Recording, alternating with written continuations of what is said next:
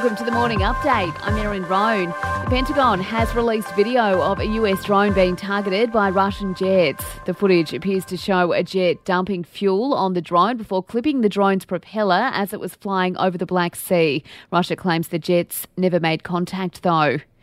The federal government may be forced to bring in tougher rules on gas exports to make sure there's enough for the local market during peak usage this winter. The energy market operator also warning of severe shortfalls from 2027. Energy Minister Chris Bowen says local gas should also be available at reasonable prices. Gas companies deserve reasonable profits. They don't deserve profits which are exorbitant and be able to charge Australians prices that are exorbitant. We continue to work that through the mandatory code, and I'll have more to say about that in the coming weeks.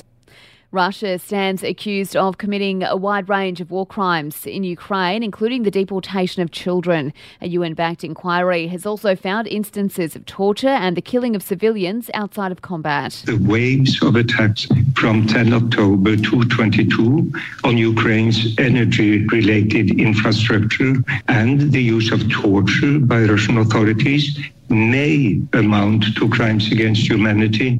That's Inquiry Chairman Eric Moses there.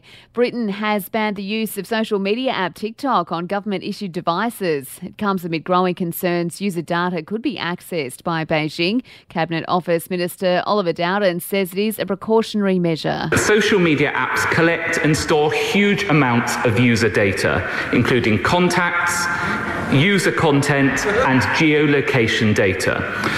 On government devices, that data can be sensitive. And some pretty over-the-top comments from Donald Trump about his royal encounter with the late Queen and Camilla. In a new book, the former US president claims the pair competed for his attention at a royal banquet. He says Her Majesty never had such a good time. Sport and entertainment's up next. The AFL has recorded its first round one draw since 2011, with Carlton and Richmond each taking home 2 points from last night's game at the MCG. Blues skipper Patrick Cripps says they'll learn a lot from the game. These experience in big games, big crowds, that's what you want to be playing in. I've always said that, so we're just going to keep learning, mate. Our game's going to keep evolving, and we'd rather win, but I thought tonight was a quality, hard game of footy. Round 3 of the NRL has kicked off with Manly snatching a 4-point win over the Eels. The Seagulls taking the match 34 points to 30.